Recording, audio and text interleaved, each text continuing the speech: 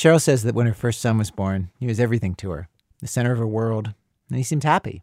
He was affectionate, seemed to be very attached to me. He seemed to be a normal child. I don't remember seeing a lot of aggression in him when he was littler. That changed with the aggression when he was 2 and his little brother was born. Of course, lots of kids act out when younger kids arrive in the family, but he was extreme. He'd pinch him, he'd squish him, he'd try to hurt his little brother. Cheryl says very quickly it got to the point that she and her husband could never leave the two of them alone to play. But they just thought, he's hyper. Some kids are hyper, they could handle it, no big deal. As he got older, there was other stuff like that. At 3 and 4, he'd come out of preschool and scream and yell at her, no matter what happened at school that day. And there was never any reason for his behavior. He just showed significant aggression towards me and towards his brother. And it was every day. It was, when I look back, I realized that we've been walking on eggshells with this child since he was very little. How old was he when he first tried to kill his brother? That happened this summer, so he was 7. He decided to hold his brother underwater in our backyard swimming pool. I was standing there about 5 feet away and felt some kind of commotion and turned around, and my son popped up out of the water hysterical. My younger son popped up hysterical. He'd been clawing and scratching at his older brother's feet, trying to get his older brother to release him. Cheryl separated the two boys, and the older brother started yelling at her about his feet. And he was screaming at me and telling me that I was a bad mother for not tending to his bleeding feet because I was taking care of my younger son and his hysterical screaming and crying and like he was trying to catch his breath. The older boy had been attacking the younger one for years, but this seemed different. This was new. To take things so far that his little brother thought he might die, no kidding. And just as disturbing was the older brother's attitude afterwards. He did it and never acknowledged the danger of what he did. It never hits him that he could have killed his brother. It never seems to bother him that was a possibility. Later, did he show remorse? No, he never has. When we would talk about it with therapists, he would just sit silent and not really participate in the conversation. He didn't defend himself and he didn't deny it. He just sits silent. Since then, there have been other incidents. Twice, he's pinned his little brother to the bed with a pillow over his little brother's face, suffocating him. Each time he kept going when Cheryl yelled at him to stop. She had to shove him off. He also has a 2-year-old sister, and he's thrown her across the room. And there are creepy moments, like Cheryl would wake up sometimes during the night and he would just be standing by her bed, watching. One night after he had done that, she found a pole near the bed. So he had been in my room for a while we were sleeping, and I found this pole on the floor and realized that he had been at some point holding it in his hand while standing next to my bed while I was sound asleep and my husband was sound asleep. And it's an incredibly unnerving feeling to know, how vulnerable I was at that moment and what could have happened, what choices he could have made at that moment. And I don't know what was going through his mind. He told me the next morning that he wanted to wake me up. And I said, well, why would you have the pole? Well, I was going to use the pole to wake you up. After that, she and her husband installed alarms around the house. One on his bedroom door, one on his sister's bedroom door, one on their bedroom door, one that goes off if he tries to go downstairs, plus security cameras, 24 hours. And my younger son sleeps on my bedroom floor. And when you say an alarm goes off, like, I don't know whether to picture like a car alarm, like a big loud, like, woo, woo, woo sound, or just like a little like buzzer goes off next to your bed so you know something's happened. It's the woo, woo sound. Yeah, it's loud enough that you can hear it from down the hallway. His bedroom's on the opposite side of the house. So when it goes off in the middle of the night, we hear it. It's a sound that I hear in the shower. It's a sound that I hear in my dreams sometimes. But yes, we all know when that sound goes off that it's time to be prepared. Have you thought to yourself, like, oh no, am I raising a psychopath? Absolutely. Cheryl and her husband have taken him to specialists, psychiatrists, psychologists, a neurologist, a neuropsychiatrist. At 5, her son was diagnosed ADHD. He's been diagnosed with conduct disorder, oppositional defiance disorder, mood dysregulation disorder. He's on the autism spectrum. He's been on meds since kindergarten. They've tried removing privileges, removing toys, punishing him with an earlier bedtime, taking objects out of his room. They're going to keep an even tone of voice with him when he acts up. They've tried a system of rewards where he gets stars and presents for doing what he's supposed to. He's now 8 years old. Cheryl's been keeping a blog about all this. Cheryl is not her real name, by the way, and she doesn't give her kids' names out either. And reading about her family's daily life on the blog, it really struck me how her older son takes real pleasure in the chaos that he creates. Like in the morning when they're all getting ready to go to school, making loud noises, throwing food. What you're hearing is from the security cam in the kitchen.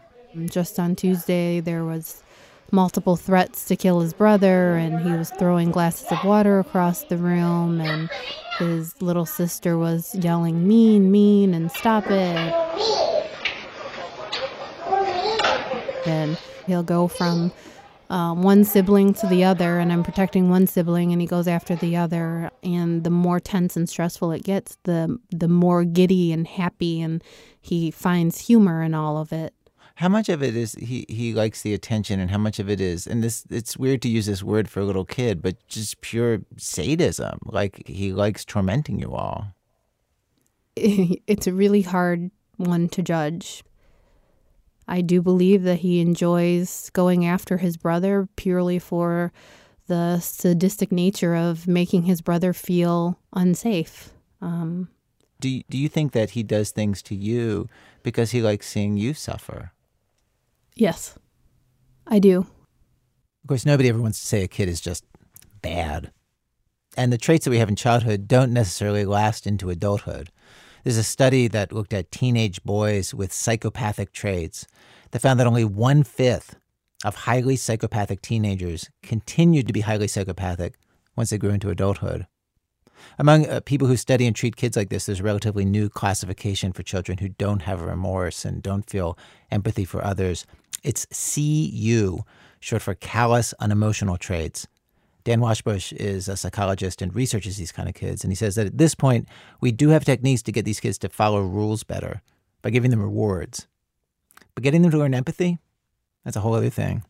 I think that's a very difficult thing to treat. You know, it's hard to say how you even directly address that. I don't think there's been a lot of progress in that. Which leaves Cheryl and her husband in a very tough situation. And as her son has gotten older and bigger, things have gotten worse. He's gotten harder to manage. A few weeks ago, Cheryl was trying to hug him on the bed. And he took his knee and he jammed it up and broke my nose. Do you think it was accidental or intentional? It was intentional. I don't know if he planned on breaking my nose, but I know he planned on hurting me. He laughed. So since your eldest son broke your nose while you were hugging him, like what's it been like to hug him? It's very difficult. He has since tried to come into my bed and he'll say, I want to snuggle, I want to snuggle. And it's something that I have to choose to do because it's not a natural reaction any longer. I have to actually make the conscious decision to hug and love the child. I've read articles about children like him that their best chance at life is to continue to get that unconditional love. And so my husband and I make a concerted effort to grab him and hug him and love him despite everything that we've been through. But I can tell you as a parent, I had never expected to have to force myself to hug my child in the morning. Of course, lots of parents experience less extreme versions of what she's going through. Most parents have moments when they think, oh, my kid is a monster. But usually, that goes hand in hand with, it's a phase, it's a bad day. People have faith that their kids are going to change. Well, today on our program, we have stories of children who make it very difficult for their parents to believe that. And parents who really wonder, can my kid change? And we ask, are there kids you can't do anything for? Today on our program, bad babies and the bad children they grow into. Sometimes anyway, very important. It is not all doom and gloom on our program today. We have stories of children who do not stay so bad as they get older, who end up, in fact, super close with their parents. Today's program, I promise you, will end with a hug. That's not a spoiler. From WBEZ Chicago, it's This American Life, distributed by Public Radio International. I'm Ira Glass. Stay with us.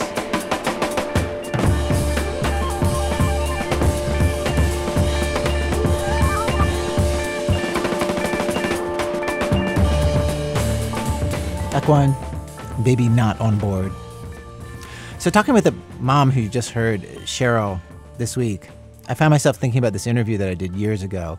The writer Doris Lessing had just published this novel called The Fifth Child, and I got a chance to talk to her. And this, by the way, is how I sounded on the radio back then, when I was 29. In the legend of the changeling, an unlovable child is left by the fairies in place of a real human child. Doris Lessing has updated the changeling story in her latest book called The Fifth Child.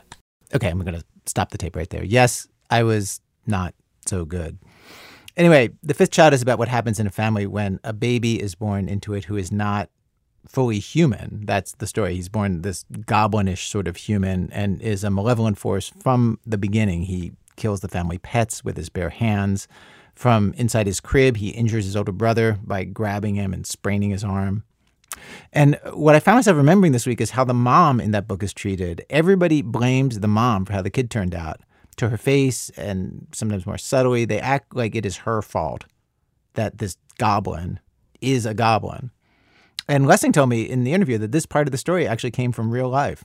And in fact, I've seen it in more than one family. One of my friends had a couple of children, perfectly normal children. And the third child was, no one ever found out what was wrong, but it wasn't a normal child. Mm. And she went round the usual round of experts and psychiatrists and God knows what. And she said to me, it suddenly occurred to her, that all this time it was taken absolutely for granted in some way. It was her fault. It was her psychological attitude and so on. Mm. And she said to one of them in a moment of revelation, how is it that no one has ever once said to me, how clever you are to have given birth to two marvellous normal children. All you've ever said to me or suggested is that I'm a criminal. There is this set, a psychological set or an emotional set, that women get blamed for things like this. I feel judged as a mom all the time. Again, here's Cheryl, the mother from the top of the show. I don't think there's a day that goes by that I don't feel that judgment. I feel judgment from family, from friends, from strangers, from school administrators, from teachers. I live in this constant state of guilt and judgment that I feel that if I did something different or did something better, that perhaps I wouldn't have this problem. And then I have to remind myself that I have two other beautiful children that don't behave the same way, so I must be doing something right. A couple of weeks ago, you wrote on your blog, I feel like I have failed my child. I can't shake that. I want to kick and scream and fight and find the next thing to try to make him better. But I know in my heart he is who he is. And reading your blog in a couple of different spots, it seems like you go back and forth between those two feelings. On the one hand, blaming yourself for not doing a better job at getting him to change. And on the other hand, feeling like you're doing everything you know how to do. And I'm wondering lately, which of those two feelings are you feeling more? Today, I feel like a failure. Why? What happened today? Well, today was a very rough day. He's mean. He's called me a jerk. He called me many names. Tried to hurt his brother. The same things that happen on a daily basis. Just today it gets old. Do your little kids have the feeling that you can't protect them? I believe that they still feel I can protect them. I believe my younger son feels like he can protect me. He didn't want to leave this morning because he's afraid that my older son will get me. Her younger son is 6. There are often times when I tell him, we have this code word where I tell him to take his baby sister to what we call the playhouse. And what that means is he has to take him to her bedroom and then he blocks the door because my eldest son is out of control. And until I can get someone there to help me or get him under control, his job is to protect his little sister and kind of play with her. And then sometimes in those moments, he doesn't want to leave me because he feels like he needs to protect me too. And he feels this need to be the protector. And that does not seem good. No, it is. It's a terrible situation for him to be in. She says that all this takes a toll on the two younger kids. Her 2-year-old daughter can tell when the 8-year-old's voice changes and he's about to do something mean or destructive and will start yelling at him to stop. Both children were noticeably more relaxed and happy, she says, when the 8-year-old was recently in a hospital for 10 days. His meds were being adjusted. And Cheryl and her husband feared that if their oldest son gets to the point where he's bigger and they cannot control him, how can they keep him at home? You know, it's a miserable way to live, and it's very difficult to have to choose. Do you choose your 8-year-old and keep him home because it's hard to send him away? Or do you choose to protect your other 2 children and send him away so that they can live a normal life? How do you make that decision as a mom? And I feel like if I don't find a way to save him, that I will lose him to the demon that is within him. And hopefully I don't lose one of my other children or myself in that process.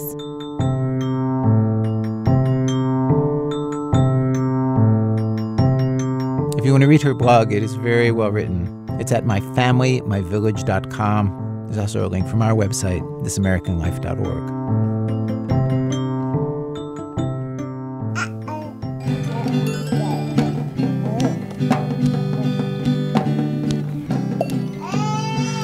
Monster babies destroying my town. I built it out of blocks and they knocked it down. I build it back up, they knock it back down. Little monster babies destroying my town. La la la la la la la la la la.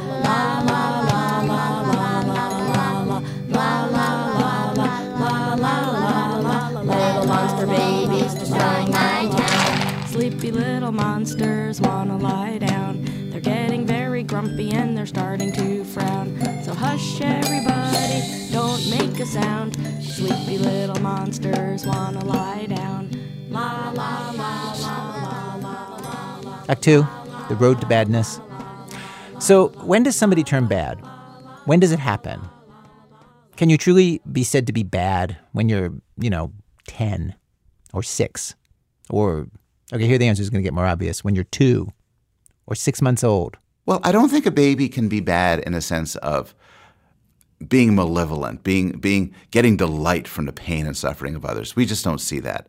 Paul Bloom is a professor at Yale who does experiments with babies to try to understand their sense of right and wrong, good and bad. He wrote a book about it. It's not that there's a desire to cause pain and suffering. It's not like what he said about the Joker in The Dark Knight, that some people just want the world to burn. You don't see that in babies. But what you see is selfish desires. They want food, they want attention, they want comfort, and they do not care what anybody else wants. Also, research shows they're nicer to people they know. They don't give a damn about strangers. And they're racist. Babies are racist. Okay, not exactly racist, but they prefer whatever race of people they're used to seeing and being around. If they're raised in a multiracial setting, they're fine with all the different races that they're used to. Thinking about this as much as you do, when do you think people turn bad? I don't really think of that as the right question. I think that to a large extent, we start off bad. We start off with these powerful selfish impulses. And what happens mostly through culturation and development is we become good. We become more generous. And a lot of the evil in the world is caused by people who, for whatever reason, missed out on this. They missed out on getting their morality expanded to care about other races. They missed out on the capacity to exercise their self-control. So to some extent, and this is an exaggeration, but to some extent, the most evil adult in the world is a 2-year-old who never grew up. Is a 2-year-old who never managed to get control over his impulses.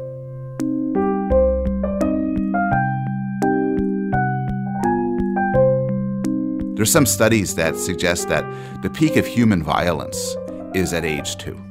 We are most violent of all at that age. There's a really nice passage in your book where you write, quote, "Families survive the terrible twos because toddlers aren't strong enough to kill with their hands and aren't capable of using lethal weapons." I having had 2-year-olds, I truly believe that. Paul Bloom, his book about all this is called Just Babies, The Origins of Good and Evil.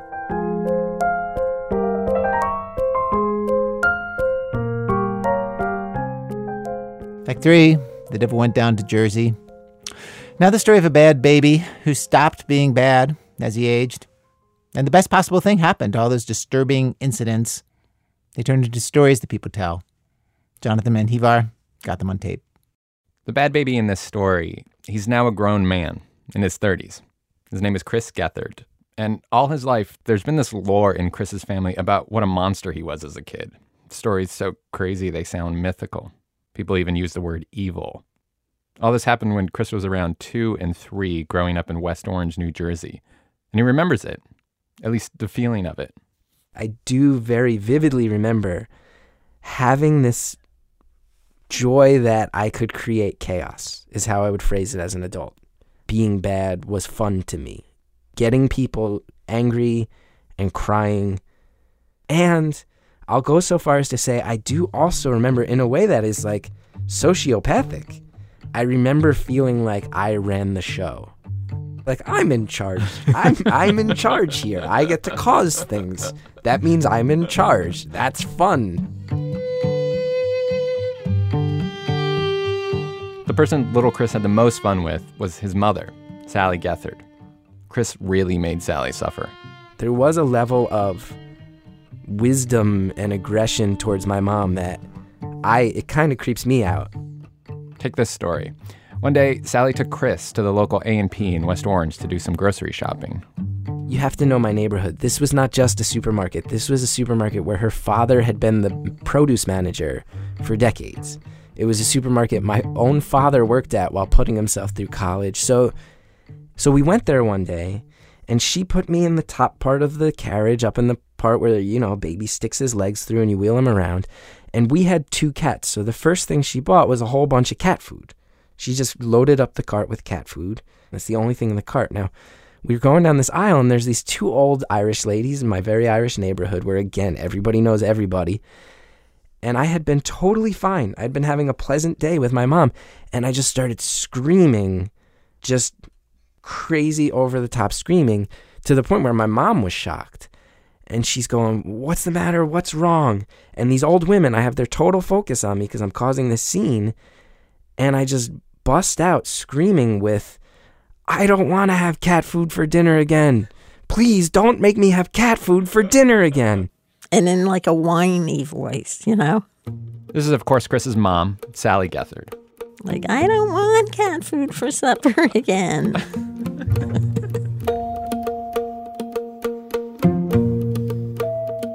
And, you can't explain to people. You start babbling, like, trying to explain that, no, I don't feed him cat food, And they're looking at this little innocent child. Of course they're going to think it's true.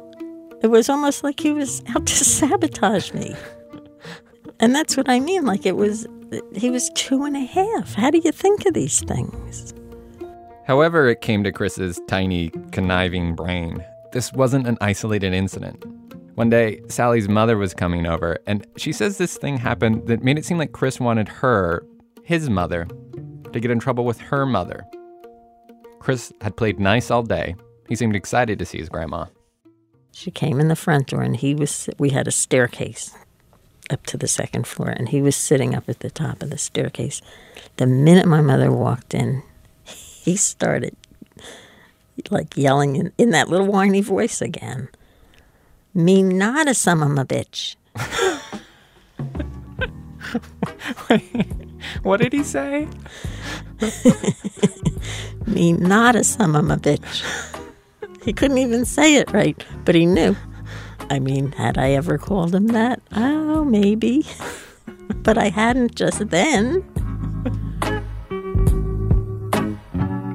Then my mother, would tell me, that's why he's the way he is, because you yell at him and you say things like that to him. Oh, my God. And it was like he set me up. Chris was destructive, too, to himself and everything around him. He'd shove things up his nose. He'd eat dirt. He once covered all his stuffed animals with Vaseline. He broke pair after pair of Sally's glasses. He'd snap them in half and throw them across the room with real intention and anger. He was like the Hulk in a diaper. This is Chris's dad, Ken.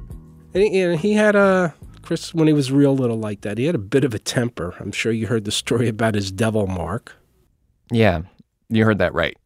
Several people told me Chris was born with this V or triangle-shaped birthmark, his devil mark. It sat right in the middle of his forehead. Apparently, the birthmark was not very prominent unless I was angry, at which point it turned bright red. And my mother has actually said that it glowed. When Chris got angry and the devil mark was glowing, he would bite too. Sally says Chris's older brother, Greg, was often the victim. When he would bite Greg's fingers, he would just clamp down. And I mean, I hate to even say this, but I'd smack his face to try to get him to release. I mean, Greg would be screaming, I'd be screaming. And then when he was ready, he'd let go and just, walk away like he didn't do anything.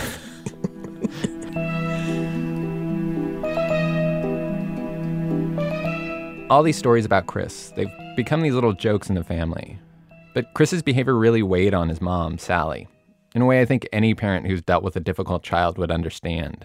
It's just the piling up, day after day of dealing with a little monster, doing it full time.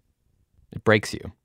I feel so bad because I was always yelling, and my husband would come home. I would just sit at the table and cry because I really, he loves when I tell these stories. He being Chris. He thinks they're hysterical. But sometimes I felt like such a failure.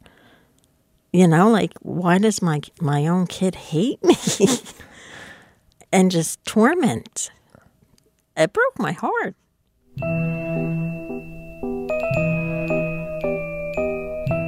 Sally had it. She was crying every single day, not sure when or if Chris would ever stop being such a pain in the ass. And then finally, one day, Chris's dad, Ken, decided that he'd had it too. He came home and my mom was crying and I was walking around being all cocky about it. And it was just like, enough's enough. And he called Chris over and he said to him, all right, I've been telling you, I'm going to take you down to the bad boys' home unless you straighten out. Now I'm taking you down. I made him get in the car with me. The bad boys' home. It wasn't a real place, of course, but just about a mile away from Sally and Ken's house, right on Main Street in West Orange, were these old factories where Thomas Edison used to have a complex. It's a national historic park now where you can see Edison's old lab. There are phonographs and movie cameras and all sorts of stuff he made there. But right next to the Edison complex is a bunch of blooming, degrading, totally abandoned warehouse buildings that Edison left behind. Those buildings, they were where Ken was taking Chris. And, drove up to the back of him. All right, you want to be a bad boy. This is where you have to live now. And, I opened the door. He was like, get out of the car. And I was like, I don't want to. And he was yelling at me to get out. And apparently at one point I went, I want to go home. And he yelled, this is your home now. This is the bad boys' home. This is where the bad boys live. You're a bad boy. This is your home now. You live here now. And I always remember the story being that he put me out of the car and started to drive away. That's not true. That part's not true. No, that part's not true. I mean, he very clearly made me think he was going to leave me inside this abandoned warehouse. I'm not real proud that I did this, but when you're dealing with a 3-year-old, logic doesn't always apply.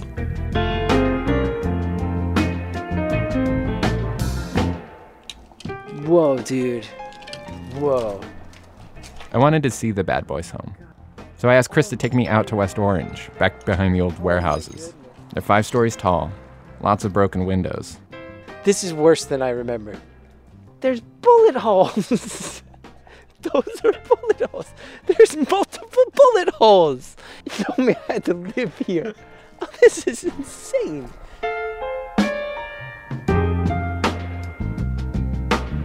Oh, I'm really glad we came here. I'm glad this is still standing. Why? What is it about seeing it again?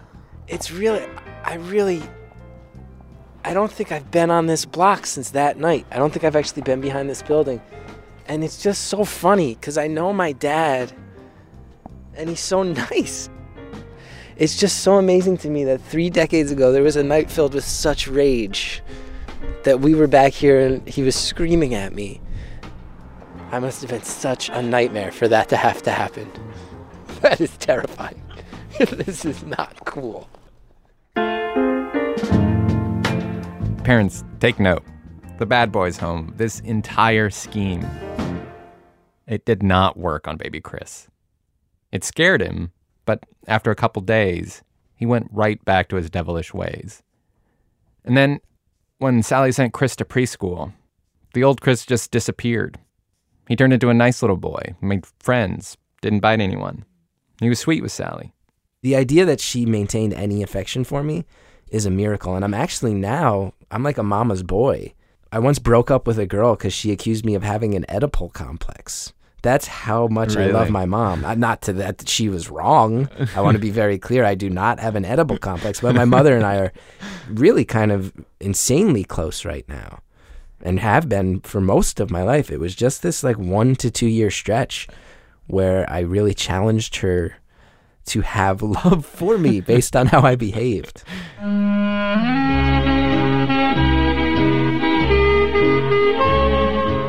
Chris is a comic now, and he's still doing outlandish things. But the only person they're hurting is Chris himself. Recently, he burned his body slightly from frostbite after sitting on stage for 45 minutes, completely nude, in a tub of ice cream and chocolate sauce. He was supposed to be a human sundae. You could even take a bite if you wanted. It was gross and weird and maybe a little scary and funny. Everything Chris Gethard has wanted to be since he was a little boy. Jonathan Menjivar is one of the producers of our program. Chris Gethard's first comedy album, called My Comedy Album, comes out next month. Coming up, a kid runs the cost-benefit analysis of getting spanked and comes out for spanking. More bad babies in a minute from Chicago Public Radio and Public Radio International when our program continues. This is American Life. I'm Ira Glass. Today's program, Bad Babies, stories of people trying to figure out what to do so their kids are not so bad. And the question, with some kids, is there nothing you can do? We've arrived at Act 4 of our show. Act 4, this is going to hurt me a lot more than it's going to hurt you. About a year ago, there was this story in the news about a man in his early 30s who was going to be adopted by his long-lost foster mom now that he was an adult. They hadn't seen each other in a long time. On the CNN story about this, they met up at the airport. It was all hugs and kisses. The man is Maurice Griffin. The mom in the story is Lisa Godbold, though she was Lisa Harris way back when Maurice lived with her. The TV report said that they had been pried apart. That is, Maurice had been removed from Lisa's home by the foster care system. One of our producers, Sean Cole, caught this story on CNN when it aired. And there was something about it that stuck with him. Something that confused me, actually. It was the reason Lisa and Maurice had been pried apart, which when I first heard about it seemed to upend the very physics of both parenting and being a kid. The short version is that Maurice, when he was 8 or 9 years old, asked Lisa and her husband, his foster parents, to spank him when he was bad. In the TV story, Lisa says he very much wanted that, which, A, I found hard to believe, and B, what mother and child, foster or otherwise, have a rational discussion about the rules of engagement for when he misbehaves? And that was just number 1 on a list of a million questions I suddenly had. Mom, what time do you want to be done with this? So I went out to visit them in San Jose, where Lisa lives, and they told me the story starts around 1983 or 84. Lisa says she never even considered being a foster mom or adopting until she heard about Maurice. He was only 3 or 4 at that point, staying in a group home. I just remember that he was a really adorable little boy. Kind of shy and a little bit skittish. And I fell in love, I'll be honest. I mean, my parents were taken out of the situation altogether. There was no chance of me going back to them because of the abuse. And They had abused you? I don't remember, but I'm pretty sure there was abuse. Almost immediately, Lisa thought her family would be a great fit for Maurice. Partly because Lisa's white and her husband, Charles Harris, who's passed away now, was black. So their sons were mixed race. Maurice is mixed race. Looking at a picture of the 3 boys, you'd never guess which one came from a group home. The Harrises started visiting him once a month. Really, after about the 3rd visit, we were just like, let's just get on with this. Let's just be a regular family. And maybe we were naive, but we just did not feel that he was this very troubled, very damaged kid. We just really felt like he needed very specific attention and he needed good boundaries. But for some bureaucratic reason, it took 5 years to get Maurice released into the Harris's care. During that time, they went through the orientation and licensing process to become foster parents and started taking in other foster kids to get some experience. In orientation, they learned that California law prohibits using corporal punishment on foster children. No spanking. And spanking, Lisa says, was a value in the Harris household. They were Christians and firmly believed he that spares the rod hates his son, but he that loves him chastens him betimes. That's from Proverbs 13. Betimes just means early. Moreover, Lisa says her husband Charles truly felt that if his sons weren't disciplined this way, they could actually be in jeopardy later on. My husband came from a place where living in the segregated South, disobeying your parents or disobeying a teacher or disobeying the white man could cost you your life. My husband saw lynchings. So it was his core belief that sometimes, especially a boy, needs to be spanked because the world doesn't give timeouts. I'm sure you have your opinions on spanking. I have my opinions on spanking. To state the obvious, it's a hugely controversial issue, even though a Harris poll last year showed 80% of American households think spanking is appropriate sometimes. That said, there are entire anti-spanking organizations who will point to countless studies about the negative effects of spanking on kids. There's also an army of pro-spankers readily available to debate those folks. What's not up for debate, though, is that in California, spanking your own children, be they biological or adopted, was and is legal, as long as it's not excessive and you don't leave a mark. And the Harrises spanked their kids, but only under certain circumstances. It was always related to one of two things: outright defiance. You were told specifically to do something and you specifically did not do it, you might get a spanking. And then the second thing was safety. And Lord knows that young boys do lots of things that are dangerous. And when we're talking about, just so I'm clear, when we're talking about spanking, are we talking about like Dennis the Menace, like I'll put you over my knee and whack you on the bottom? We had a little, those little balls that have the... It's a ping pong paddle. No, it wasn't a ping pong paddle. It's a toy that turns out to be surprisingly hard to describe. But you've seen it. It's a paddle with a rubber ball attached to it by an elastic band. They took off the ball. 3 swats on the butt, and that was it. With some talking before and after to make sure you understood why it was happening. But since they weren't allowed to spank Maurice, the Harrises came up with a bunch of alternative punishments for him. I had to pull weeds in the backyard, so that took hours. I'll never have a garden. Mom knows that. And push-ups and essays, and so they're all very time-consuming. So spanking was a no-brainer for me. You get your spanking, you reflect for 5 minutes, and then you go out the door and you start playing again. It takes a pretty shrewd little kid to do a cost-benefit analysis on spanking. But the minimal time commitment it requires was actually the smaller issue for Maurice. Not being spanked like his foster brothers set him apart. It put the emphasis on foster instead of brother. And it wasn't just the way they were punished. His brothers, Gideon and Spencer were their names, they got to do fun things that Maurice didn't. Like being able to sit in the front seat if Mom wasn't there. Spencer got to sit in the front seat, and this was, at 9 years old, this is a big deal, Dad had a drop-top Mustang, I want to sit in the front seat. Spencer got to sit in the front seat because he was the oldest. But Maurice was actually a little older than Spencer. Spencer also got to go with his dad to the flea market at 5 a.m. on weekends. Maurice would wake up and watch them leave together. It wasn't fair. Now, adopting Maurice had been the plan all along, and at one point, Lisa and Charles asked him how he felt about the idea, just to make sure that's what he wanted too. At which point, Maurice basically said, "Okay, here are my terms." And I said to them, and I think I kind of threw them off, was that I want to be treated like your real sons. And they thought that they had been. They'd show me the love and whatnot. And I said, well, there were certain things. I want to ride shotgun every once in a while. And I want to be able to go with Dad by myself once in a while. And I don't want to have to do push-ups. If they get a spanking, I'd rather just get a spanking and not have to do push-ups or pull weeds, because I don't think that's fair. It was really all about fairness. That was really what the conversation was about. That's all I remember about the conversation. Is that what you remember? Absolutely. They both told me, our real sons do get spanked. And basically I'm saying, yes, please. It actually caused Lisa and Charles a lot of stress. They thought they should spank him sometimes. Suddenly he thought they should spank him sometimes. And yet they knew the rules. They finally decided to consider it as a possibility. Spanking was a pretty rare occasion in the Harris household anyway.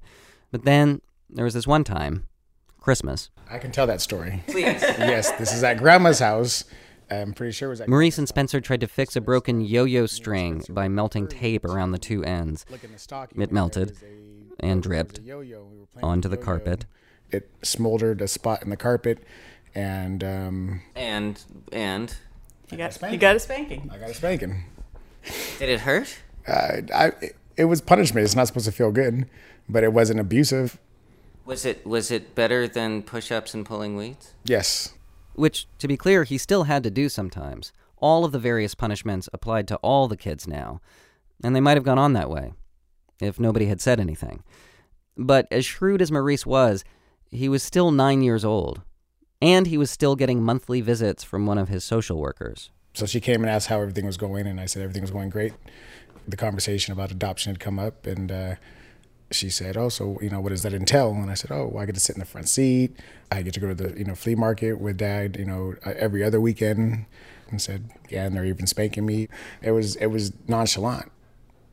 So she was very interested in that. Tell me more about that. According to Lisa, this particular social worker was very anti-corporal punishment to begin with.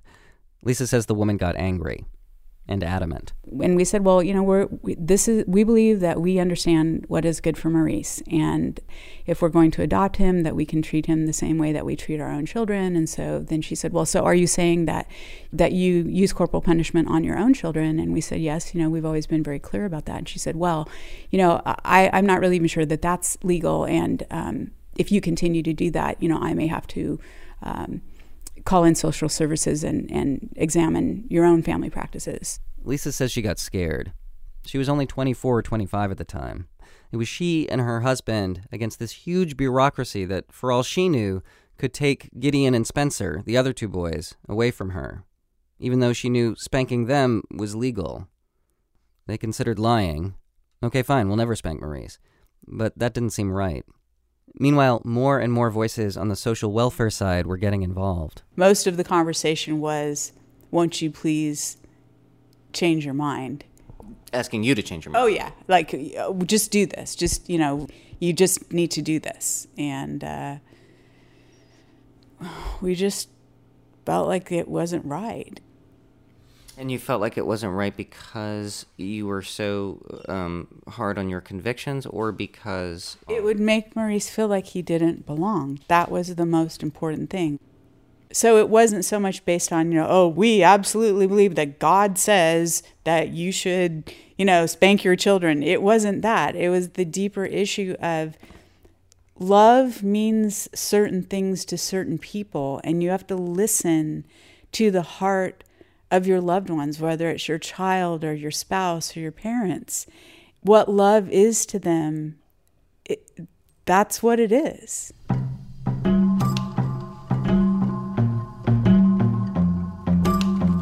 I talked with one of the social workers who was on Maurice's case at the time. Not the one that got angry, another one. She was much more pragmatic. She said she didn't understand why the Harrises didn't simply wait until the adoption went through to start spanking Maurice. Not that she was recommending spanking. But Lisa said the adoption could have taken years. He might have been 17 by that time. Both of them told me the whole situation was heartbreaking. Maurice, of course, didn't know any of this was happening. All he remembers is one of the social workers showing up again for one of their check-ins. I was in the living room, but my back was to where the door was like right here.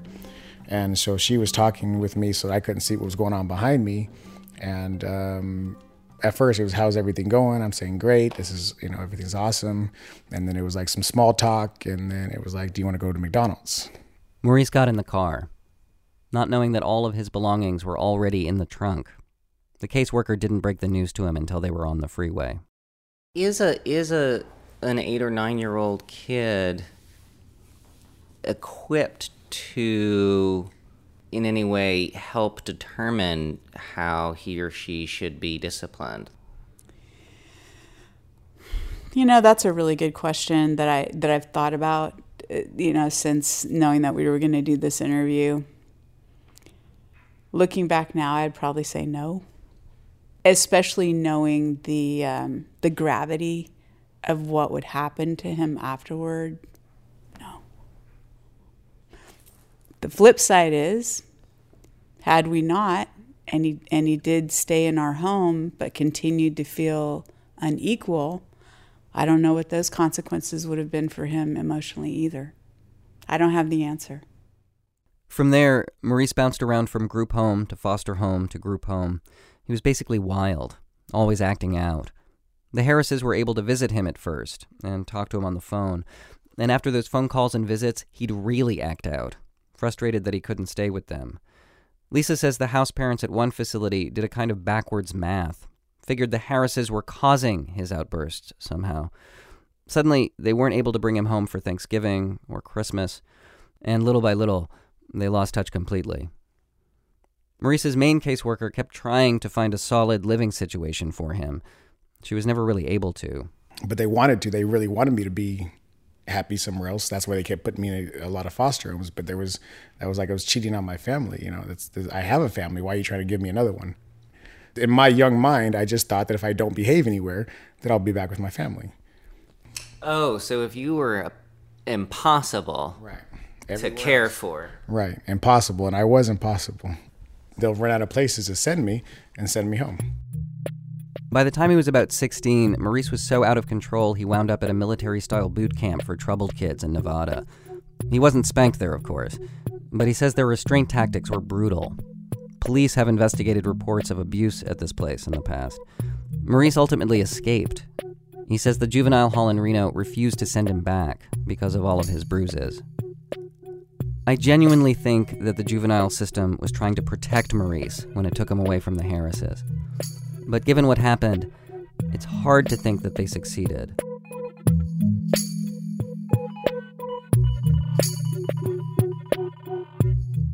Around the time he turned 18, Maurice started actively, not to say doggedly, searching for the Harrises again. He combed through phone books, searched all of their names online. Lisa and Charles Harris, separate, together, Gideon, Spencer. He even made a pilgrimage back to their house at one point. The house he grew up in. For 18 months. They didn't live there anymore. This also happened to be around the time that Charles died of a heart attack. Lisa eventually got remarried and changed her name, moved to a different state. Maurice kept looking for her through college, and after, he never stopped. And then finally, about 20 years after he first went to live with her, he opened up his MySpace account, and there was a message from Lisa. I sat there, I remember staring at the screen, and I've been looking for so long, and then there she is, and I picked up the phone and I called the number, and she picked up and she said, "Hi, son." I said, "I'm gonna have to call you back." I just hung up the phone. It's hard to carry on a coherent conversation when you're crying your eyes out. I really didn't know if he would even want to have any contact with me. I just assumed that he would look at me as another person that abandoned him. I mean, that's the way I would feel. But I think that every person, especially kids that are trying to survive in the system, they write a script for themselves and they play that script over and over again, and that's how they survive. And I'm very blessed that the script that Maurice wrote for me is that I was his mom and I loved him. It sounds like you blame yourself more than he blames you. I do. You want to stop for a second? Yeah, maybe. When I was interviewing them at Lisa's house, the lawnmower guy started making all this noise outside, so we took a break. Maurice got up, grabbed a photograph, and brought it over. Oh, wow. That's a beautiful picture. It was a family shot, present day. Lisa standing next to all of her sons, Gideon, Spencer, and Maurice. And even now, yeah, you're right. I can. You really can't tell. I really, really can't tell. Really can't tell. You can't tell which one of them is adopted. Sean Cole is one of the producers of our show.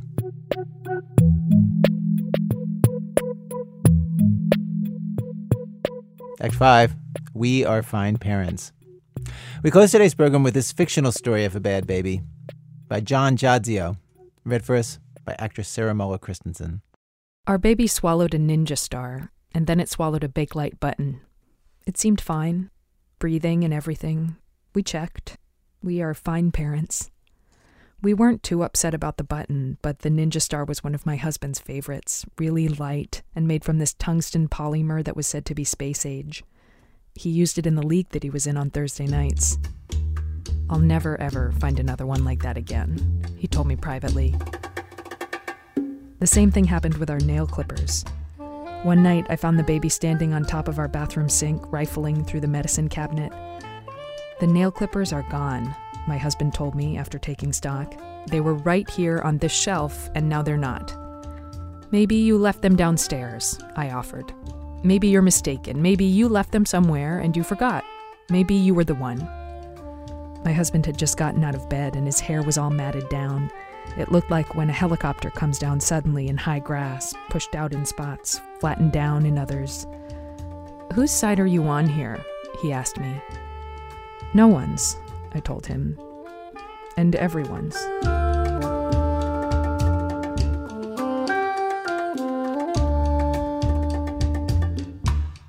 Soon, my husband and the baby were eyeing each other in a manner I did not like.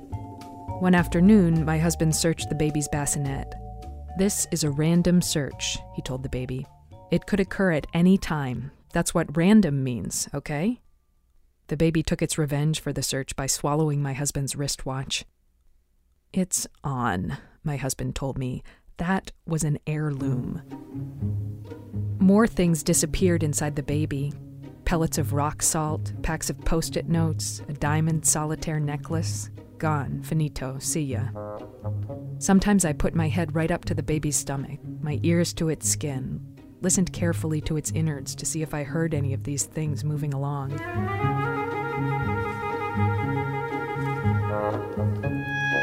Finally, I started leaving things out for the baby to swallow. A puzzle piece with no matching puzzle, a broken half of a letter opener, a combination lock to which we'd forgotten the combination. I put these things in plain view. Here, I said. I gave the baby one of those sudden, hey, over here moves you give with your hands. No dice. Maybe it's just a phase, I offered later that night after the baby was asleep. Maybe we'll look back on this and laugh. Does this feel like a phase to you? My husband asked. To me, it feels like a calculated effort to strip us of our authority while simultaneously crushing our souls. I did not want to think badly of our baby, with its sleepy hazel eyes that resembled my husband's, with its mouth that was clearly mine. That said, I'd seen too many looks of gleeful malice pass across its face not to wonder if this was a brilliant plan to drive us slowly insane. Maybe we could swallow something the baby loves, I said. Maybe we could get the baby to understand us better if we stoop to its level. The next morning, my husband swallowed a slice of the baby's blankie. We'll continue down this path until we agree to a truce, he explained to the baby. A truce is an agreement between two parties to stop fighting, all right? The baby squawked incoherently. It swallowed the salt shaker in protest. I'd had enough. I picked up the baby's favorite stuffed animal, this elephant called Mr. Pickles. I motioned to my husband to come with me to the bathroom. The baby followed. My husband held down the toilet handle. I held Mr. Pickles over the bowl. I'll do it, I told the baby. Don't think I won't. My hand was shaking, but the baby could tell I was serious. Soon, the baby's eyes softened. It held out its arms. Truce? My husband said. The baby nodded. My husband and I smiled and nodded at each other, happy to finally have leverage, and handed back Mr. Pickles to the baby. We are fine parents, we said as we watched Mr. Pickles quickly disappear down the baby's throat.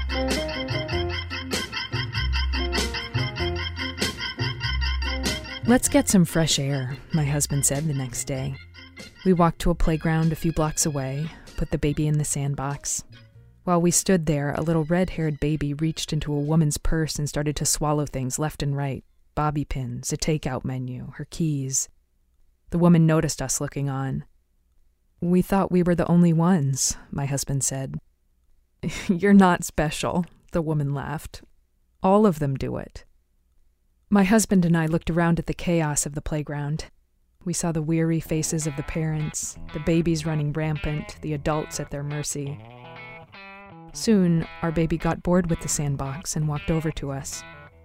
He reached up for a hug, and of course, we hugged him.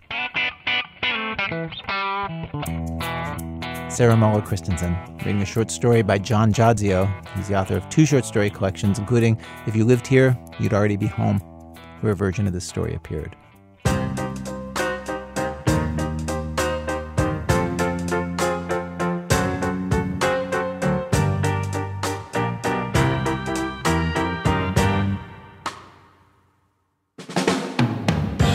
Our program was produced today by Sean Cole, Stephanie Fu, and me, with Alex Bloomberg, Ben Calhoun, Sarah Koenig, Miki Meek, Jonathan Menjivar, Brian Reed, Robin Semien, Alyssa Shipp, and Nancy Updike. Our senior producers, Julie Snyder. Production help from Allison Davis. Seth Lind is our operations director. Emily Condon's our production manager. Elise Bergerson's our administrative assistant. Adrian Mathowitz runs our website.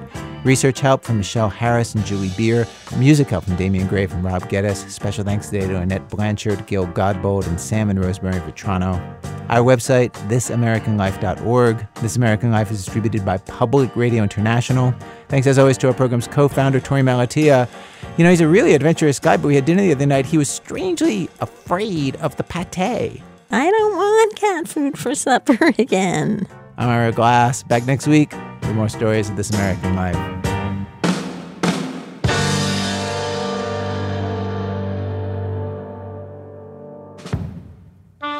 PRI, Public Radio International.